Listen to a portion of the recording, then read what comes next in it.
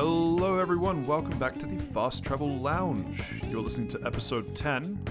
My name is Patrick. I am once again joined by Seth, Steve, and Josh. Say hi, guys. Hey everyone. Howdy. Hi guys. Hey, there we go. All right, bit of a short schedule for this week. Pokemon Legends of Arceus came out, so chances are we will spend most of our time on that. Before we get to that, though, we have a couple of quick things to go through. Obviously, we heard the thrilling conclusion to the anime arc that was Steve fixing his phone last week, but it seems like another one of us has been befallen, or befell, if you will, with some technological problems. Josh, your computer. What happened? Talk us through it. My monitor completely died about a month back, which is always good, so I'm still waiting for warranty for that. And then earlier this week, I think probably Friday or Saturday, the water cooler decided to literally just die in my PC, and it was running at like 80 degrees. So yeah, and having to contact them for warranty, replace multiple different parts after it got shipped. And I think it's working at the moment, but then as I basically was testing everything and had to reinstall all of my OS, because Windows 11 also decided to clock it from when it turned off, my RAM has now started posting faulty things, so that's always good. So hopefully it doesn't crash during the recording, but we should be good. Is this really the power of the PC Master Race? Wow. Wow, I don't even have words for that. I'm regretting letting Steve speak. That's a mistake that I won't make again. No, me too. The fact that he was hyped about this before we even spoke. Oh. I've never had a problem with my Xbox's water cooling. You know what? You did have a problem with your Xbox where it kept turning off trying to run games, so... That is correct, but... Which is exactly the problem I had. That was 2 years ago, man. You gotta get over it. You never get over something like that. Things happen, investments get made. Some people have stocks in Microsoft now. Sorry, I think I hear people screaming Xbox Red Ring somewhere in the background. I don't know. That was 15 years ago. They're selling merchandise of it now. It's funny. Oh no, your stocks. It's good. It's coming back. It's coming back. Won't someone think of his stocks? So, what is the plan to fix this? Obviously, you've tried fixing it yourself, and it seems rather unsuccessful. I don't know. Iffy on the successful front. Semi-successful. My problem is I keep having to replace parts. I ended up setting up my two SSDs up in RAID and wiping it and putting Windows 10 back on it, which solved a bunch of software issues I had. That resulted from the water cooler kept turning off the PC, which corrupted a whole bunch of stuff. So replacing the water cooler resolved that, but then my RAM is just posting errors when I was testing everything else. So the RAM's about like 6 years old, so I'll probably buy new RAM, and then that should hopefully be the end of it. At some point, you're better off just buying a whole new build. Well, the build's only October last year, other than the RAM. I was just salvaging parts, and the only part that isn't brand new is literally the RAM and the PSU. And the PSU was new 2 years ago when my other PSU blew up. So I guess I shouldn't touch technology. And remember what you do for a living, Josh? I do not work touch in technology. IT. What do you mean? Have you tried turning it off and on again? True, actually. It turned itself off. Yeah. Okay. But then maybe it turns itself off. Oh yeah, it got halfway. Yeah, we call that automation. Oh wow. It's a really big part of speeding up the process of my job. I heard there are some great scripts for that you can download from just a bunch of untrustworthy websites. Yeah. Downloadmoreram.com. Hit it up, lads. LinkinPark.mp3.exe. If you did have to get it fixed, professionally, I mean, rather than just you throwing a spanner at it and seeing what happens, would you try and beat Steve on the technology fix any percent leaderboard, or are you going to go for a different category? I don't think I could compete because I spent the first 6 years of my working career working in a computer repair shop. But I'd give it a go. I think I can probably beat Steve's record of 5 weeks. I had the phone for 5 weeks and then it went away for 6. Even better. Yeah, I can beat that record. That's just sad to hear. I've got it back and it's still not broken. It's been a full 7 days. Best 7 days of your life. Yeah, every now and then, I'll put it gently down onto the couch and I'm like, oh, is that it? Is this the end? Is this the power of the foldable phone master race? Yes. Do you ever put the phone down and then smile and gaze middle distance, into a wall or something, and think, just where you came from all those weeks ago and where you are now, and how much better off you are now that you have your phone back? Not really, because if I think about it too hard, I'm worried that I'll break it again. Spoken like a true millennial. Just snap it shut. And make the switch sound. I hear that they bend the other way. They don't just bend inwards. You can also bend them outwards. You should cool. give it a go. I heard it was like one of those revolving doors. It just only goes one way, but it goes a full 360 degrees. I'll try to do it the other way. Like I can do it on the x-axis. I'll try to do it on the y-axis. True. Hidden feature. It was probably in a software update. I'm sure it would work now. Bend it in the z-axis somehow. Yeah.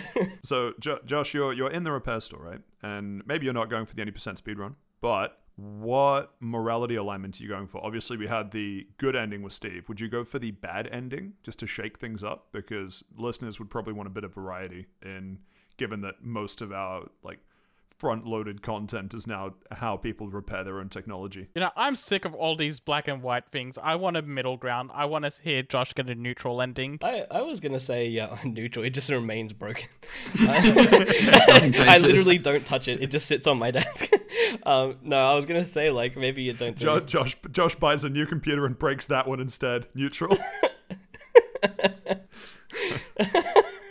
I literally just buy a new computer and move the broken parts into that new computer and just use that computer.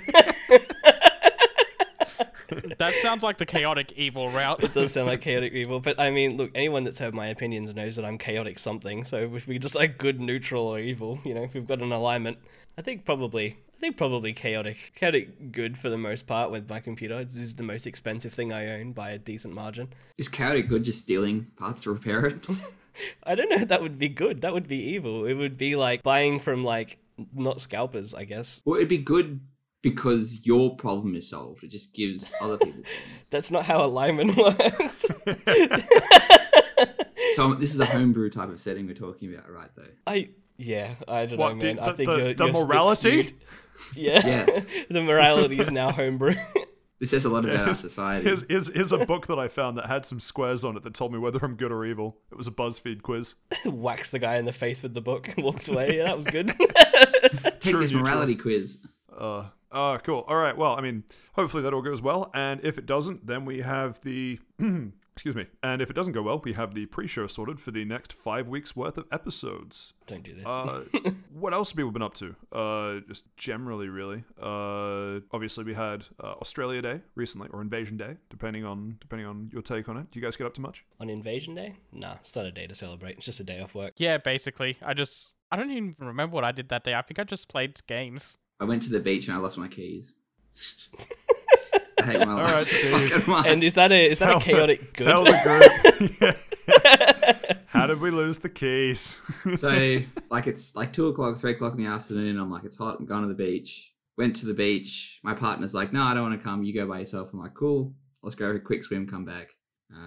I go park 15 minutes away because it's very busy and I forgot other people want to use the beach. Walk 15 minutes downhill, go there, have my swim, have a bit of a sunbake, watch a couple of videos on my phone, then come back uphill, covered in sweat, drive home for 25 minutes because there's heaps of traffic. Get in the lift and I'm like, hey, where are my keys? I'm like, oh, I must be in the car. Search the car, they're not there. I'm like, oh, maybe I just left them at home. So I have to go up to ground floor, buzz it. My partner's like, oh, hey, did you lose your keys? And I'm like, just let me in. And then I don't want to talk about it. Just let me inside.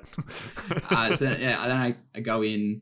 I look around the house. There's no keys. I'm like, yeah, all right, whatever. It is what it is. So then on Thursday, my partner leaves for work and I'm working from home. And I'm like, all right, I can't leave the house because if I leave, I'm fucked. Because the way you get into our apartment block, there's an FOB entrance to sort of get in the building and then there's an FOB to get up the elevator. Fallout Boy entrance? Oh my god. Wow, that was 2012 though. I can't do that again. No, go back. Thanks for the memories, right? Yeah. So long story short, I've lost my keys. Me and my partner now have a sort of a split custody thing going on with the keys. Who gets them on weekends? She does because they're her keys. Well, there's a lot of... Steve, how did you lose your house keys but not your car keys? Because I keep them separated. Why? Because there was an incident like this previously. Oh god, he's got a history. And because we've only got one set of car key, well, it's car key, not car keys. It was like, oh shit, if we lose the house keys, we've got no car key type of thing, and then we're truly fucked. So we split them. Although we ended up finding them, it turns out they were under the bed or something. So I have a better question for you, right? If you have your car just shit keys on my question, and I will. But if your car keys and your home keys are separate, why wouldn't you leave said home keys in the car when you went to the beach and just carry the car key? True. No, can I take that question on notice, please? Leave it on red. Yeah. Scene. Too much I- logic for this. It was in All my. right, so I think we have our audience question for this week. Feel free to get back to us next week with that, Steve. Yeah. So long story short, I've emailed the landlord. I'm like, hey, big fella, keys? And he's like, yeah, sure, I'll hook you up. And then that was it. And it's been a week. And that's it. And you didn't think to go back to the beach and try to find the house keys? No. Like it was. I love there's like a pause you consider, like, why didn't I do that? I like that thought- multiple questions have been common sense, and like he just hasn't done any of them. Well, that's the thing about common sense. It's not that common. It's true. Yeah, I thought about it the next day. I'm like, oh, maybe I should do it. But then I'm like, yeah, it's gone. Like they've gone to the great big key box in the sky or at the bottom of the ocean. They're in a turtle somewhere now. They're in the Great Pacific Garbage Patch. I'm hoping that I don't get a visit from a great white shark saying, hey, big fella, we live here now. We have the keys. Oh, well, that's the rules. I'm out. You walk in, there's just like a dolphin chilling on your couch. What was that really bad like old children's show where the top half of them is like a shark and the bottom half is just like human? What? The Little Mermaid? Street Sharks? Street Sharks, maybe? Yeah, I think it was called Street Sharks. God, that was Was a it a weird show. cartoon or like a costume thing? I think it was like a cartoon. Yeah, it's Street Sharks then. Yeah, you just have one of those just sitting in your house waiting for you, cracking his knuckles. Oh, I don't. He's fit. That sounds horrifying. So thanks, man. I didn't want to sleep tonight anyway. No worries, mate. Okay, well, on the back of Steve's looming insomnia, shall we do Round the Lounge? I feel like most people will probably be able to guess what Round the Lounge will consist of this week, but in case there are any surprises, Josh, what have you been up to this week? Yeah, I mean, I've been playing a lot more Monster Hunter Rise when my PC was living, and I spent a solid probably 2 nights playing Legends of Arceus, but everything else was pretty much spent repairing my PC, so I got decently far in it, and yeah, we can talk about that, I guess, a little bit later, once everyone's done talking about their other stuff. Sounds good. Seth, what about you? If Patrick will let me, I'll finally talk about Doom 2016, and other than that, I played a lot of Pokemon. You will talk about Doom 2016 when I let you talk about Doom 2016, and that might actually be this week. It's been 6 years, let it go.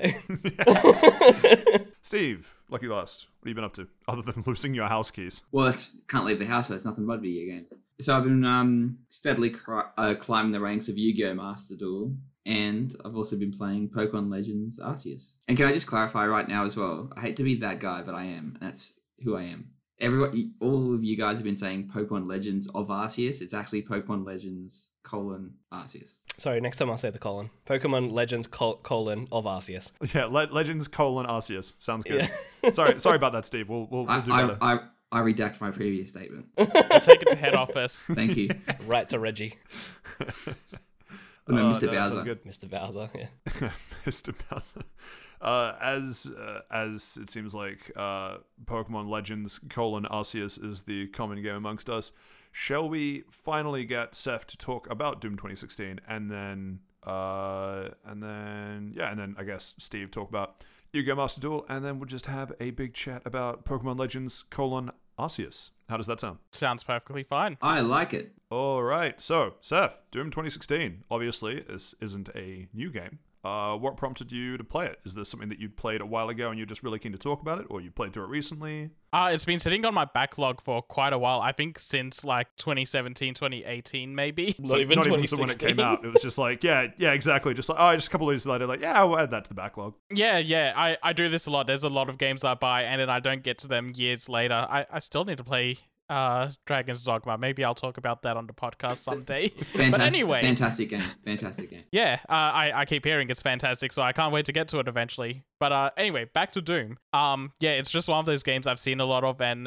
I've heard so many people talk great things about it. I'm like, yeah, I'll get to it someday. And yeah, just around Christmas every year, I make it a habit of starting up something that's on my backlog. I don't necessarily always finish them, but I like to at least try and make an effort to cross something off my bucket list of games. And yeah, this year it just turned out to be Doom. Oh, that wonderful Christmas game that is Doom. Yeah, it's a really festive. How many games do you add to your backlog a year versus So how many many. games do you cross off a year? I'd probably say it's like a ratio of 1 to 2. Yeah, okay. Yeah, it's about the same. Why don't you just celebrate second Christmas? I should. Yeah, maybe Easter. Maybe I'll make it an Easter tradition to also do it. Well, that's Christmas in a bit July. religious-y. Let's not get let's not mix things up here. Why not just half Christmas? You know what? I'm gonna do you one better. I'm just gonna make it a game for every day of Christmas. The 12 days of Christmas, I'll cross off one game every day. Oh, right. I was just thinking like, okay, yeah, so that's still one day One of Christmas. flash game. Yeah. So you have 12 days to play 12 games. Yeah, exactly. I can do that. Can I add a game to your backlog? No. No. I was gonna make it Bubsy 3D. I don't know No. why. I just feel like you should play it because I think you would just be so cursed forever. What's that? Maybe before I play KO the Kangaroo. Yeah, I'd play that before I play KO as well. Oh God. Steve, you're about to say something? Oh, no, I was just going to make a funny comment about Gex. Oh well, no. funny is Okay. debatable. No, we're gonna drop yeah, that so one. I decided against it, yeah. Yeah. Smart move. Seth, continue. That joke was like an evening at Paul Allen's house. Sorry, Can go it? They don't make him like they used to. No, they certainly don't. Yeah, Doom. Shit. Where was I? Really, really fantastic game. Like everything that everyone always says about it. Right on the mark. It's really addictive. I found. Like once you get into the groove of like the music's pumping really hard and you're getting surrounded by demons and you're just blasting them all. It's just kind of like you're transcending in the violence. Is how I want to phrase it. Would you say that you're chaotic evil at that point? No, you're chaotic good. Oh, can we please not make morality a running theme of this episode? That's gonna get so like awful so quickly. Well, Doom takes place in hell, doesn't it? Yeah, where everyone's lawful good, Steve. Let's move on. No, it takes place on Mars and Hell. It's in Mars. What the fuck? Man. Yeah, you're on a space station on Mars, and every now and then you get transported to Hell. All right, play on. Yeah, every gun in that game feels amazing to use, but the best one by far is the super shotgun. Not the BFG. No, the BFG is too limited to be the best. Like you have to go out of your way to find the ammunition to use it in every map, and you only get like 3 shots of it stocked. I think it was maybe 2. But it is satisfying though. It is super satisfying when you use it. Yeah, fair. Okay. But the super shotgun, like once you get it upgraded, you're just double shotting everything and blowing things up in like 2 to 4 shots, and it's so good. And you get like a demon, you just blow off the top half of a demon with the super shotgun, and it's super satisfying to use. Music, phenomenal. One of the best game soundtracks in years, especially from the Western side of the gaming industry. Probably roughly 6 years. Yeah. No, even in like the past decade, I'd say it's one of the best ones for at least for the Western side of games, because I find that a lot of Western games go for more atmospheric things than like actual music, while this just revels in gamey music that gets your blood pumping as you're going through the levels. I was just about to bring up was it- Skyrim's great soundtrack, but I realised that's atmospheric, so I'm not going to. Never mind, play on. Sorry, Pat, you go. No.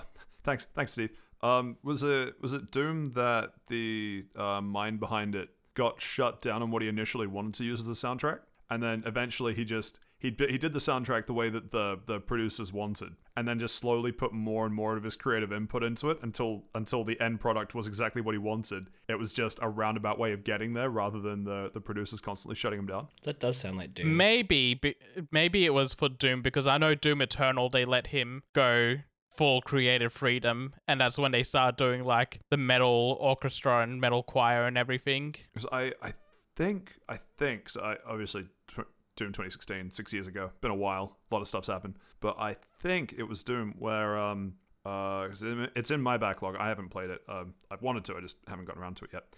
Maybe on Christmas, who knows? But I'm pretty sure it was that one where I don't remember the musician's name, but he wanted to either make Mick Gordon. Thank you. I think if what I'm remembering is correct, Mick Gordon really wanted to make either like a dubstep soundtrack or a metal soundtrack, and the studio kept saying no, we want to do it this way, and it just wasn't visceral in any way. So we did it the way that they wanted first, and then just slowly started layering up either the dubstep or the metal. And then it was like, you guys okay with this? They're like, yeah, that sounds pretty good. And then like the next week would put like a little bit more on and be like, what about this? They're like, yeah, okay, yeah, we can sort of get that. And then by the end of it, it was just a full dubstep / metal album as the soundtrack. Well, from what I saw earlier, it started out very EDM-y, and then he just layered guitars on top of it. So probably the metal one. But yeah, no, excellent. Yeah, I'd say the same thing, because as far as I know for Doom soundtrack is that Mick Gordon went out of his way to find like a lot of things that are unconventional for music, and he was using like battered up old hardware that he'd find in dumps. He has like a lawnmower sound in one of those tracks as well, and he went really psychotic with like the things he could find, and trying to make the waveforms into demonic symbols as he was in the music. It's all over the top, and it's fantastic for it. There's a documentary on it actually, so I haven't watched it, but I've been meaning to. But excellent soundtrack. Yeah, maybe now that I've played the game, I'll go and watch that documentary. I've just seen bits and pieces of it. He did a talk at like a conference or something about the soundtrack as well, I think. Yeah, no, it really set the bar in a lot of ways with Doom 2016. I think he's Australian. As He well. is. He is? Oh, fantastic. He is. Local hero. Good. Aussie. Oi, oi, oi. He kind of ruined the Doom Eternal one though. That drops him down a few places in my book, but I'll forgive him. Just because we make the Pavlova and you guys didn't. Anyway, moving on. We also got a Lamington. And the Lamington, yeah. How the sheep going over there, big fella? Doris is doing wonderfully, thank you. I'll just go over there with my number 8 wire and strangle you all to death with it. So continuing with Doom. So we touched the soundtrack. Obviously, it's very fast paced, actiony combat. I've heard that it's a very good game in that it's very fast paced and visceral, and the core gameplay loop is fairly samey, but they keep doing it in ways that it doesn't get boring in any way. Is that accurate? Yeah, no, it's paced really well. There's enough downtime between each combat arena that like you get to lower your blood pressure. You get to just explore, try to find some secrets, armor up a little bit more. They sprinkle in small enemies every now and then just to keep you engaged as you're going along. But each of like the big arenas, they always introduce not always, but they introduce new enemies at a good enough pace where it's always keeping things fresh.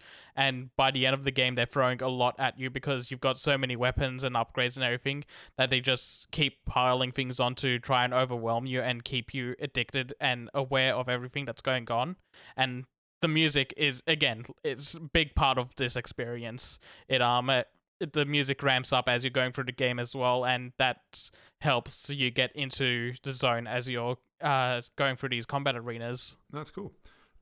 Any other points that you want to touch on it, or should we just move to your final thoughts and give it a score? I'll just roll straight into my final thoughts from this last one. I've got a question for you before you do.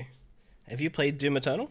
No, not yet. Okay, are you going to play Doom Eternal? I am. I've been meaning to, but other games came out between me playing Doom and going to start Doom Eternal. Okay. Maybe cool. next Christmas. I just wanted to keep that in mind with your score, because I have thoughts, but we'll discuss it after you play Doom Eternal. Yeah, so the last thing I wanted to mention is that I absolutely adore Doom Guy in this game. He just gives no shits about anything that's going on. He'll constantly punch monitors to shut people up or try to... Shut the fuck up. Yeah, he's being... in the first level, as you're going down an elevator, he's being told like the plot of the game and what's happening, and he just smashes his fist into the communicator to get the guy to shut the hell up. You can try to shoot... one of the NPCs when you get to his main office, and he just goes, "Don't try that again," and it disables your guns for the rest of the segment. Doom Guy's like this silent badass that's amazing and done really well in this game. So honestly, 10 out of 10. Wow. 10 out of 10 noise. Because I know that we introduced that last episode. Just insert the BFG division riff here. Yeah, we need to get a 10 out of 10 sound. We do. Do Do you reckon he's a cousin of John Halo from Halo? He's probably the distant older cousin. Not the fun uncle. The Funkle. Funkle Doom guy. Funkle from Mars. Sounds like Yeah. a Goosebumps book. Yeah, that. God. I'm scared Yeah. now. But yeah, Doom's definitely on my list. I'll get to it eventually. Yeah. Yeah, highly recommended. Am I the only one that's played it other than Seth? I think I have. So I think I am. You haven't played it, Patrick, obviously, you said? No, it's in my backlog. I have it and have it downloaded. It's just sort of a similar boat with just other games coming out that I've either wanted to play more or everyone else has been playing, and I feel compelled to join them in because Doom obviously single player only. There's multiplayer in it, but I haven't touched it. Yeah, okay. I don't think it's co-op, if that's what you mean, Pat. No, I just mean I don't. I'm pretty sure everyone that raves about Doom, none of it's like, oh no, the multiplayer is great. It's always just the single player is stellar. Yeah, exactly. I don't know anyone that's even touched the multiplayer. Yeah, Honestly. and that's fine. But yeah, I just in my backlog haven't played it yet. Anyway, sorry, Josh. Where were you going with that? Oh yeah, no, I was just curious because it sounds like I'm the only other one that's played it, and I'd probably give it like a 7 or an 8, to be honest. Really? Oh yeah. When I was playing it, you were saying that it's not your type of game. It wasn't that it wasn't my type of game per se. It just I don't know. Something about it just didn't grab me. It's like yeah. I don't know how to explain it. Like, the core gameplay loop was fun, the music was phenomenal, like you're saying, but it just felt very samey, I guess.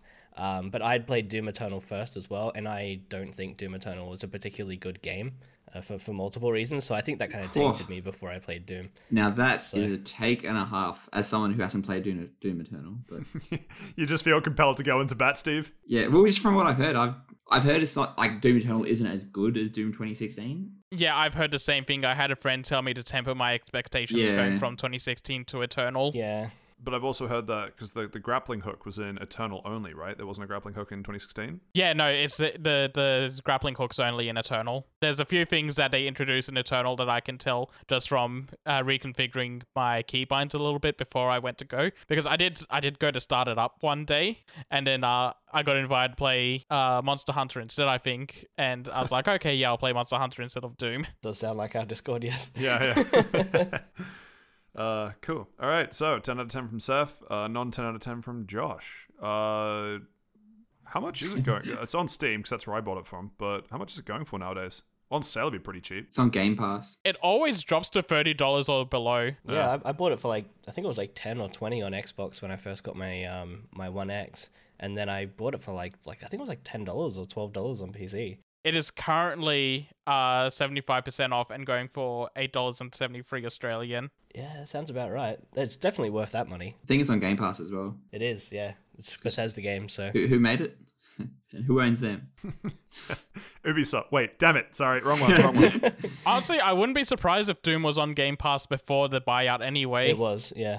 Not for long before, but it was. Yeah, it's just one of those games that it ends up getting everywhere and it's super cheap all the I time. don't think Doom Eternal was, though. I think it was added when Doom Eternal was releasing, perhaps. Yeah, I think it was something around that. Because I'm like, oh, Yeah. cool. I can get hyped. And then I just, all right, cool. Add it to the Yeah. list. And with that, people that are listening and want to go try out Seth's 10 out of 10 game can and do it for cheap. Thank you for that, Seth. Steve, you want to tell us about Yu-Gi-Oh! Master Duel? How's the old rank grind going? How do I say this in a way that doesn't make me come off as bad? So they've started a new season yesterday, I believe. And actually, no, February the 1st, so it was Tuesday. So I platinum. No, a new ranked season for Yu-Gi-Oh! Master Duel, like the game that we're talking about at the moment. Yeah, but what do they call it? Season 2, I think. I don't know. Ah, boring. Continue. Well, if you let me finish my story, you'll see where this ends up. You'll agree that it's boring. Anyway, continue. But we can't do that. We have to interrupt you as much as possible. That's fair. You activated my trap card. Oh, Well, after the Shadow Realm, Jimbo.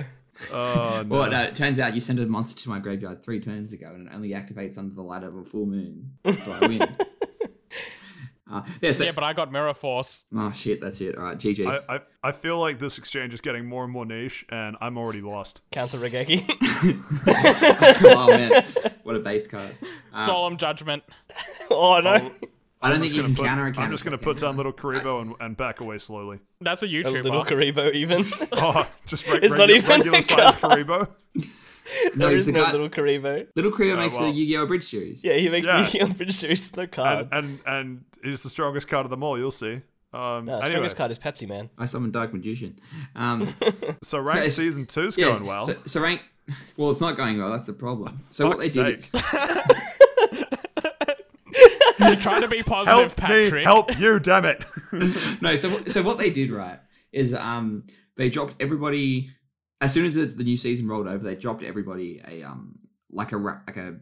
tier essentially. So I was like platinum rank 3, and then the new season rolled over, and they've dropped everybody from platinum down to gold, everybody down from gold to silver, everybody from silver to bronze. I don't know what they were thinking with that. So essentially, it's like, all right, cool, you're back to gold. All right, cool, whatever. I can fight my way back to platinum. But because everybody's dropped back, all the people that used to be in platinum are trying to sort of get their way back in by sort of like clawing their way up. And Which is what everybody you're that's exactly. But everybody that's in that was in platinum before is using like one of like 3 meta decks. That it's like if you're not using one of those 3 decks, it's not that you can't win against them. It's just very hard to. Are you using one of those 3? No, I am not. Yeah, there we go. Fucking knew it. So I played 4 games, got dunked on 4 games. I'm like, you know what? All right, time to make a deck. And it's like 10 o'clock at night. I'm really tired. I put like 10 cards in the deck. And I'm like, you know what? I'm done. See you later. I couldn't be bothered. Trading card It is games the are hard. Yu-Gi-Oh! Experience, yes. Yeah, like, Have you tried just starting a Smurf? I don't know what that means. Smurfs aren't in Yu-Gi-Oh! Yeah, having Patrick a knows, he Smurf runs account. them. That's how the only reason he wins Dota games. No, we're talking about Yu-Gi-Oh! I don't get. Don't worry. Do you want to explain what a Smurf is, Patrick? So a Yes, please. Smurf to the uninitiated. It's a thing in pretty much anything with a rank system in there, where eventually, if you're good enough, you'll hit a point where it'll be hard for you to win because you'll be against people of equal skill. So you think, I'm not going to play these games of equal skill. I'd rather just dunk on some nerds for 40 minutes. And so you'll make a second account specifically at a lower rank. That way you can just, roll some shitters that need to get good. And All right, wonderful. So I'm downloading it for my phone right now. yeah, there we go. Okay, yeah. Fantastic. Now- Cannot wait. Yeah. Now you've come Way to around spoil the to news section. Yeah, it's coming out for the mobiles and stuff. We'll talk about it later. But yeah, so I'm sort of a bit. This whole episode structure has just gone to hell. We have news in part 1. What's next? It's gone to chaotic evil. Oh, that's not the Alignments in part extension 2. I wanted, Josh. Yeah, so like long story short, the too long didn't read. I'm not having fun with it anymore, so I'm just gonna stop. I burned myself out on it. I'm done. I might play a bit more of the solo kind of stuff, but no more multiplayer for me, please. The rumor is that they're supposed to be bringing out some weird tournaments or some weird events within the next couple of weeks. So I might jump onto that. Yeah, you'll probably get some cards or something depending on your placement, because that's usually what happens with these games when they do a tournament mode. But I've got my deck. I've got my cards. I don't need any more. But yeah, I so just that's want like a Yu-Gi-Oh! 2006. This is the meta here. Play this game mode if you want to play old Yu-Gi-Oh! Because so many people are playing this because it was like old Yu-Gi-Oh! And now that everyone's got their meta decks, everyone I know that enjoyed it is no longer playing it. yeah, and that's very. Takes the magic out of it. But I reckon if you went back and if they did use the old sort of Duelist Kingdom Battle City rules, even Yu-Gi-Oh! GX for an extent, everybody would. There's still meta decks. No, there were still broken decks Yeah. back then, There so was, but- you'd still run into problems. Yeah, I guess. I remember running a Cyber Dragon deck and you play Overload Fusion and all the monsters in your deck out of the graveyard and you get 8,000 attack Cyber Dragon that can attack 20 times. Oh, mwah, molto bene. I understand nobody understood what I just said, but Shout out to all the people that speak Italian that understand the praise that Steve just gave it. So if you wanted to swap from season 1 to season 2, would you just not drop ranks? Or how obviously you're upset that everyone dropped a rank. What would you do differently? start everybody back from 0. It doesn't make sense to just drop everybody back 1. I think that's worse because you'd run into the problem that day one Master Duel had, where people that are just playing this for fun, that are at the bottom of the ranks and just trying to get their decks together, are going against the super meta decks that are just going to run through everyone. So by just dropping 1 rank, you still got the meta decks up in the golds, while the lower decks are down in the bronzes and the unranked. I guess. But then at least I sort of learned what a meta deck looked like as opposed to just sort of being oh, this is a bit different. They'll learn anyway. They naturally increase, though, as they get better and get more cards. Yeah, but if you're not using a meta deck, you probably won't increase at all. That's a problem. Or at least some sort of weird. If you liked the game enough, you would Google it. Yeah, good point. That's what I looked at a deck list. That's how I made my deck. But yeah, that's the Yu-Gi-Oh! Masters update. Because there are some, like, for example, I think Rocket League used to do this. It's been a while since I played Rocket League Ranked. I'm not sure. Where at the end of a season, you, like, so if you don't have your rank, which is, at the start of a season or what have you, you would have to play 10 games. And and those 10 games would determine your rank, depending on how many you won, how many you lost. But it would also be based on what rank you were last season. Even though you don't have an official rank, if you were in, let's say, Platinum, that it would either try and match you with similar to Platinum type players in general, or if it put you higher or lower, it would adjust what your matchmaking rating would be accordingly. So let's say everyone drops a rank. It's kind of weird to me that everyone would drop a single rank, because even if you drop everyone back to 0, yes, you have the day 1 issues, but if you knew what everyone's previous rank was, you'd be able to give the people that were in Plat or Gold the previous time just a larger boost to clear them from Bronze and Silver early on. So it's weird that it's just a fixed 1 rank drop for everyone. Yeah, and There it's are other weird games because that do it that way, though. maybe just because it's only been out for 2 weeks now. Like they're still teething and all that type of thing. And That's also the weird thing, is that how are we into season 2 already when it's barely been a month? Yeah, I think they base it on like a calendar system. So like month rolled over, it changed your ranks. That was my impression as well, yeah. And if Okay, they don't then. reset it at least once a month, Yu-Gi-Oh! Will get very stale very quick. So they have to keep refreshing these lists. Didn't the Yu-Gi-Oh! Card game release a new ban list anyway, last week? Yeah, they did. Yep. Yeah. But that would have been the TCG probably. Yeah, This I is think all it running was. on the Yeah. OCG. Good point. I know they broke a lot of meta decks too. Because I'm only comparing that to Pokemon Unite, where the season 1 ran for 3 months, I think. Because I hit When I Master hear the rank. word season, I think of like the seasons of the year. So like a 3-month period. Yeah, Yeah. well, Yeah. I hit Master Rank within a month or 2 of Unite coming out, and I haven't touched it since they reset that. And I don't even think I got reset to 0. I just don't have the interest in playing Unite anymore. You don't but feel yeah, like it's just- fighting kids with mum's credit card behind them? I don't know, man. I had to climb that pile of corpses once. I'm really not thrilled to want to do it again. I heard Trevenant came out recently. Oh yeah, no, that's the thing, is that I've always kept a loose eye on it, because it's still interesting for me to watch. I just don't feel the urge to play it, and I'm not even sure why. I don't know. It ran its course for me basically, and I just haven't been back. But Trevenant isn't even the good one. If I come back to it, I'd be playing Greedent. That'd be my boy. Just running around stealing people's shit and eating berries. Kind of like what I do day to day anyway. So obviously with ranked no longer being as fun, I know that last week we discussed that the single player was still pretty good. I assume you probably drained that of all of its meaningful content. Not yet. I was kind of frustrated with it, the whole thing. So I just sort of put it down. Maybe I will go back to it over the weekend. There's just so many games coming out. That is true. Well, there's not even games there coming is. out. There are games leaving Game Pass, and because I refuse to buy games anymore, I'm like, well, I might as well play these. So I've got to play Control and Code Vein before the 15th of December. Sorry, and by 15th of December, I mean 15th of February. That's not Final Fantasy 12, man. I've played Final Fantasy 12. Why did you ask for recommendations from that list if you played Final Fantasy 12? I wanted to see if anybody would recommend it. of For course I'll recommend context, Steve asked the group off air, obviously, don't know why I felt the need to say that, that here are the games leaving Game Pass, which one should I play? And I think we all gave him a different answer, which was We kind of did, cool. yeah. We did. Yeah. I told him to give Code Vein a try, but he might not stick with it after an hour. I I've told him heard to good- give yeah. Control a It's go, and I stand by that. Control, excellent game. I sort of played it a couple of years ago before FTL really became a thing, but maybe I'll, boot that up again. There's some DLC that I haven't played, might boot that up and talk about it sometime in the future. And Josh obviously recommended Final Fantasy. Well, if he's already played Final Fantasy, my next recommendation would also be Control. Though I've yet to play it, I've seen a lot about it, and Remedy Entertainment, they make good stuff. So yeah, I've played Code Vein, and I don't think Steven will particularly enjoy it. Yeah, no, that's why I said it's a soft recommendation. I don't think he'd stick with it unless it's like something that just kind of sticks because of the way the combat mechanics are in the game.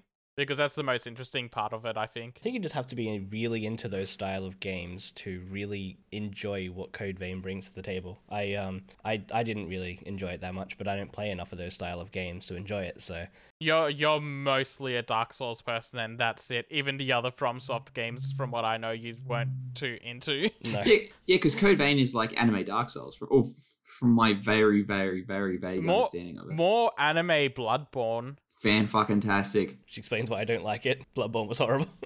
It wasn't, Josh. I'm Its gonna soundtrack press was X to good. doubt that one there, boy. Maybe if it ran more than 30 frames, maybe I would have enjoyed it. The human eye can't see more than 24. Well, hey, I got something for you. There's the Bloodborne PS1 demake that runs at unkept frame rates. Yeah, no, actually, I did. I Look love at that, and I every was word tempted in to that give it a go. sentence. I hate DMX so much. It looks like Valheim. I hate DMX so much. All right, cool. So any updates on whether you'd recommend other people play it or not? Is the ranked enough of a turn off, or are you just going to give it a bit of a cool down and then approach it again and see how you feel? Look, it's free to play. If you even have a very vague nostalgia for Yu-Gi-Oh, I'd recommend picking it up just for the solo sort of stuff. Just sort of see if you want to get back into it. I can't not recommend it to people because it's free. I'd just be a heavy caveat, like play the solo mode, see, like you know that there are new mechanics in Yu-Gi-Oh and it's not the same that it was 20 years ago. If you don't like it, don't spend any more time because it is like a big time investment. Honestly, I think the best way to handle it is to go, hey, make a deck that you enjoy and then just make a lobby with friends if they're also interested in Yu-Gi-Oh! Yeah, I'd recommend that as well. It's something I haven't done, but it's something that that's a good thing to do. Cool. Thank you, Steve, for that. Now, hey everyone, Patrick here from the Fast Travel Lounge. I'm fast traveling from the future to tell you that before we recorded episode 10, we had no idea we would end up speaking about Pokemon Legends: Arceus for 90 minutes. So we decided that it would be better to keep episode 10 to a similar length to the other episodes and just move all of the Pokemon Legends: Arceus chat to a separate spoiler-casty second episode type thing. So be sure to look out for that as a separate upload and enjoy the rest of episode 10. And after that, probably too long discussion on Pokemon Legends: Arceus, thank you, Steve, we will now move into part 2, which is news. And first up on the docket, everyone loves him. He's back. It's Reggie from Nintendo, and he's writing a book. Yeah, he is. It looks pretty good. It's going to be a bunch of stories of the gaming industry, of how he was just a young kid in the Bronx in New York, and then he sort of made his way up, and then he became king of Nintendo, and he became such of a titan of the industry, and I'm very much looking forward to it. It's a shame I didn't actually... Oh, sorry, finish your point. Oh no, I was just going to say, like, it's a shame it's not being made in like a visual novel form. Not yet. Maybe someone will do a nice ROM hack of something. Well, I'm sure there's going to be a movie adaptation as well. I hope he writes about his Pizza Hut arc. One more time, big fella. I said I hope he writes about his Pizza Hut arc when he was like a manager of a Pizza Hut. I didn't know that. Yeah, before he worked at Nintendo, he ran some Pizza Hut chains, I'm pretty sure. Could you imagine just ringing in to order a pizza and Reggie himself answers the phone? Man, this would have been way before he was a known name, though. Hey, is Doug Bowser there? Hey, buddy, can you fill some me pizza up? Could I get a half pizza with left beef? You know, if Doug Bowser is there, I'm also kind of expecting Chris Pratt to be there. I'm so sick of this joke. It hurts me every fucking time. Now the voice of Reggie, Chris Pratt. True. He is the voice of Mario, I guess, but it's not a far leap. Is that what we're voice acting in Pokemon? Chris Pratt? That's why there's none. God damn it, it's going to be so hard to get through these stories, isn't it? Before we were recording this, Josh, you weren't aware that Reggie was the OG source for the My Body Is Ready line. No, I wasn't, which is an interesting take. I don't remember if it was in the article for Kotaku or not, which was the person that, or the company that wrote this article. But yeah, I had no idea that it was like a Wii Fit thing, which is hilarious to me, because I can just imagine it. I don't even need to see it. Yeah, no, I've seen that clip so many times. It's fantastic. I had no idea. And like I say it like on the daily. I had no idea it was a Reggie thing. Yeah, I too say it daily, and I think at one stage I might have known it was Reggie, but I just use it so much that it was a nice surprise to be reminded that it was Reggie. But cool, yeah. Hopefully, hopefully this book goes well. It's the sort of thing that actually sounds kind of interesting. I might even Yeah, I might pick it up. Depending on if it's going for Nintendo prices or not, and never goes on sale. Anyway, next up on the ticket You're gonna list. get the steelbook cover? I had to make the joke. oh, Amiibo, surely. Reggie Amiibo. Give me. I want one like that, but with a bobblehead. I think it'd be excellent. So before we leave the book to rest, just wanted to point out that it's coming out in the US on May 3rd, but it's coming out over at least on Amazon Australia. It's coming out August 3rd. Damn, I'll just ship it from thank the you US. Or just pirate it. People that hear that there's a book coming out probably should also know when it's coming out. Thank you for that, Seth. Next up on the list, we have the studio behind Shovel Knight, or the people behind Shovel Knight, putting their latest game or newest game up on Kickstarter. Seth, you had some thoughts on this? Yeah, so I'll save the thoughts for a little later, but to get into what the game actually is, it's called Mina the Hollower, and it looks to be, stylistically, it's based on Game Boy Color games, but it looks like it's very heavily based on Castlevania and maybe a little bit of Link's Awakening.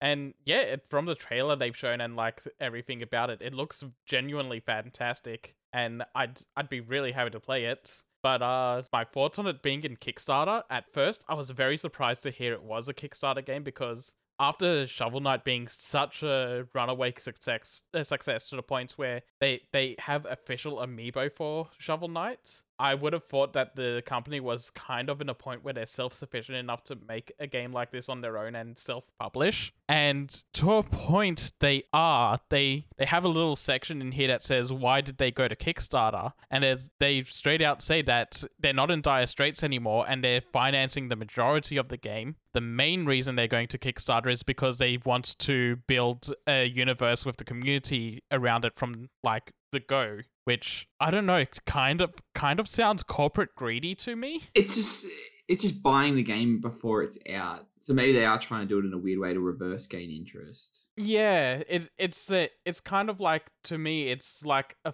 false sense of let's start building fan art and the community stuff around the game before it's out. Unlike Shovel Knight, which naturally had that. They're trying to hit the iron again with this by doing the exact same method. Well, I'd be interested if I assume that because it's such big names attached to this Kickstarter, it's going to get funded no matter what level. Yeah. Oh, it already is. It was funded in hours. Yeah, that's what I mean. But I'd be curious. So they were only asking for 300,000. I think it's USD, which isn't that much when you think about the cost of a game dev. So I think they were using like what Steven said, Kickstarter more as a marketing tool. And to generate further ideas and discussion around the game to see maybe where they can take the game, rather than as a base for just funding the game itself, which is interesting. Right, but but just as a thought experiment though, what happens if you put a thing up for Kickstarter and you don't get funded, and then the Kickstarter falls over? There's no money coming in either from the Kickstarter or no way of doing like the annual updates and things because the Kickstarter wasn't funded. I just wonder how much, obviously it's entirely hypothetical, but I wonder how much would change if for whatever reason the Kickstarter fell through. I'd say maybe it'd be a bit of a shorter game and there'd be like less community things here. I don't even know if there's any stretch goals in here. There are, but the ones that have been hit are putting a sound test into the game and putting cheat codes into the game. And they're definitely going to be like development heavy stuff for coding and everything, but they're not major things in my eyes. Like they're not like whole new levels or like a whole post game sort of thing or anything. They're like miscellaneous stuff. Right. Well, the only point that I'm trying to make there is that if a company comes out and says, we're financing most of it ourselves, we just want to do this for the press, like, okay, so put the funding level to, I don't know, some minuscule thing and tell people not to donate to it until it's out. Obviously, people aren't going to do that. People are going to go and put money at it where they can. But I'm just saying, it's kind of like a put your money where your mouth is sort of thing. 'Cause it's like, we don't really need the Kickstarter money, but we've also raised however many hundreds of thousands of dollars on the back of it. I'm sure they're not going to turn their noses up at it. I'll give you one word, Patrick. Pre-order. I know. I'm just saying it annoys me when the language from a company is like, we don't need to do this, but we want to do this. And you're like, okay, well then don't do it. Yeah, because like I said, Shovel Knight's got them a massive community and a massive following. They've got the resources to do like community things again and like just Yacht Club is doing another game is interest enough for a lot of people. Yeah. I like this. This is very confusing to me why they did Kickstarter as a route for the game when, from the sounds of it, they don't need it. Yeah, that's what I'm saying. Like, if they say we need to kickstart this game, fine. I don't believe you, but fine. But don't give me this like, oh, we just want to like market it and build a community and stuff. Bullshit. When you have several $100,000, like thousands of dollars coming in via Kickstarter anyway. But anyway, we'll have to see how it goes. Yeah, I guess. Have you guys had any success with Kickstarters that you've backed before? Just sort of as a No. weird Ending number 9. Ugh. No. Did you actually back that? Yeah, I backed my number 9 and I backed Bloodstained, which is actually a good game. Bloodstained is actually a really good game. Bloodstained's good. Okay, yeah, I've heard good things about Bloodstained. Yeah. I think the only things I've backed have been ones that have some kind of physical asset, like board games and card games and stuff like that, which half of which never came out. Yeah, I also backed that Cyanide and Happiness card game. Yeah, same. Joking Hazard. Yep. Yeah. I also did one for Exploding Kittens. Is that any good? I haven't played Oh. it. You need other people to play with, unfortunately. We haven't played it. Joking Hazard is good. It's basically just a picture version of Cards Against Humanity, though. So if you have one, you kind of have the other. It's not a huge amount okay. between them. Yeah, you know what you're running into. So sort of like what do you meme or something? Yeah, right. Yeah, all that kind of stuff. Special shout out for Unstable Games, though. They're the makers of, so their main flagship thing is, as it says on the tin, Unstable Unicorns, which I've never played, but they, I guess, created the studio after the success of the game on Kickstarter. But they've got a few that they do Kickstarters for, or did Kickstarters for. And one of them was Here to Slay, which I bought and have been playing even with just 2 people. It's way more fun with more, but even just 2 people, it's a good time. So yeah, I've had some success. I've also had some failures, but that's sort of the roll of the dice with Kickstarter, right? Like, it's not guaranteed. Yeah, it do be like that. Yeah, every now and then I'll back something. I don't think I've had any of my things actually ever come through. Maybe one day. It do be like that sometimes. Sometimes I'll just put money at something and it'll just go into the dumpster. Well, yeah, usually it'll be like... We call that crypto. Please stop bringing that up. Oh, is that... Wait, Steve, did you buy your hurts me too, Microsoft don't stocks on Kickstarter? How else am I supposed to buy them? How else am I supposed to buy them? I Is bought the- them is through the- some is guy in the- the alleyway. Is the stretch goal that will make the stocks worth more after you put a certain amount of money in? We'll buy Bethesda, and then straight afterwards, we'll buy Activision. And then after that, they're going to release the Xbox Stretch 2. goal $70 billion. We will buy Activision Blizzard.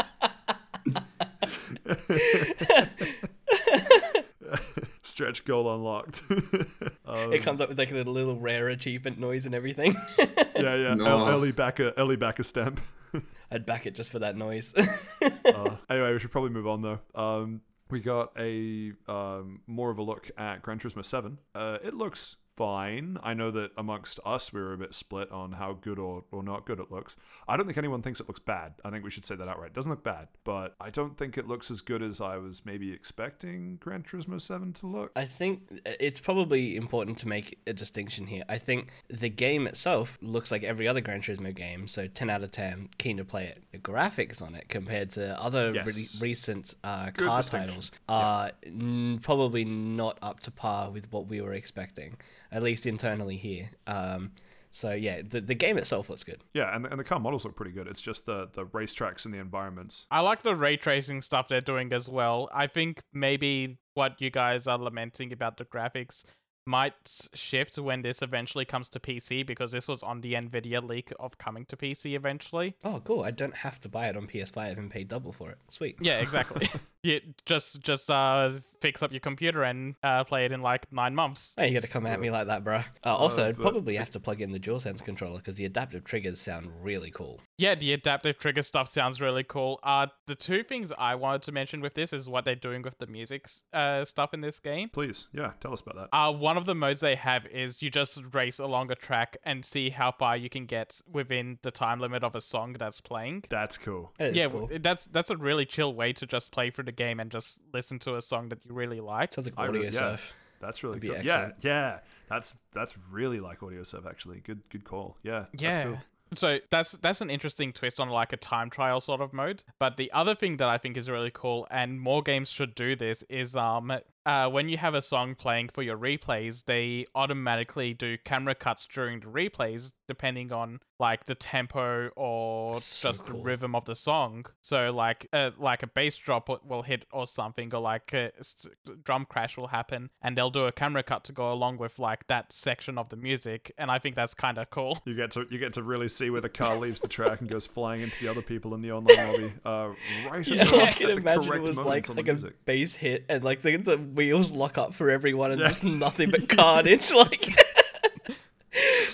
See, since it's based on a car, since it's based on a race replay, it'd be really hard to get the timing of that. But when it happens, it'll be peak. it'll be hilarious. I can't wait to see those Well. tweets of people sharing that. Like, look what I managed to cause. It took me 5 attempts, but look what I've done. You just know people are going to clip that on Twitter.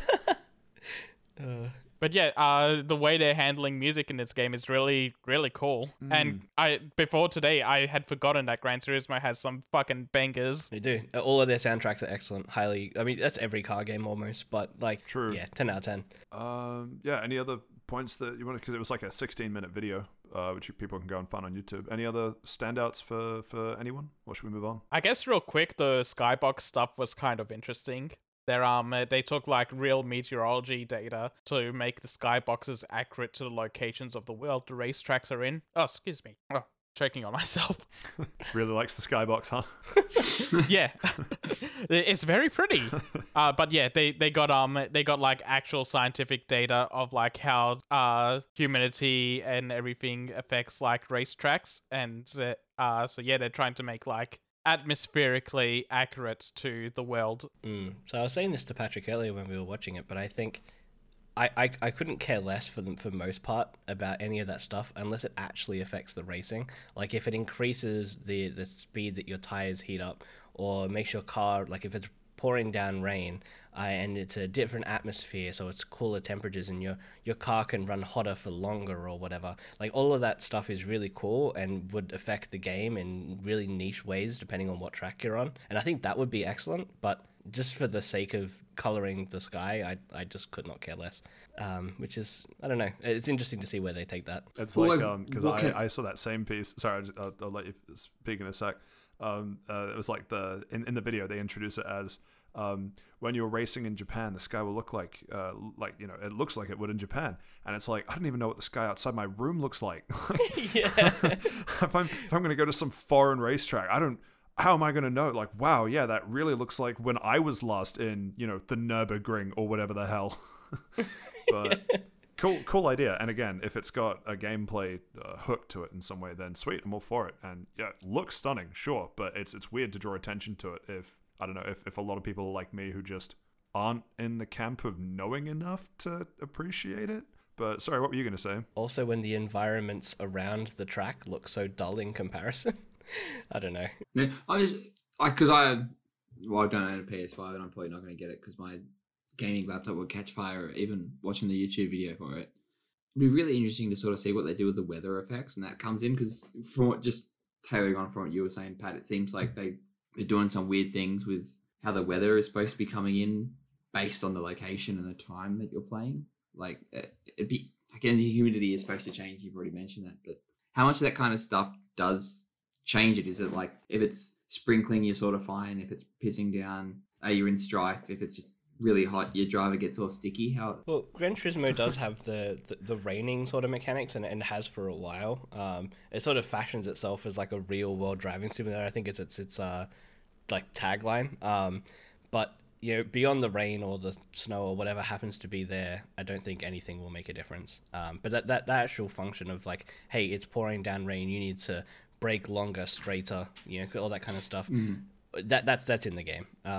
But yeah, it's just a weird way to take it, to be honest with you, just to go to this level of depth. Yeah, I don't know if they're going to like hardcore go into it, but I think this was very much a thing of like, because Gran Turismo is touted as like that very accurate driving simulator, that this is another layer of trying to make things accurate for those junkies. Yep. Yeah, which That's I'm fair all about it. Like things like iRacing and stuff have like almost a cult following where they are far more simulator. Gran Turismo started out very arcadey and has gone more simulate, like more of a simulator kind of side of things.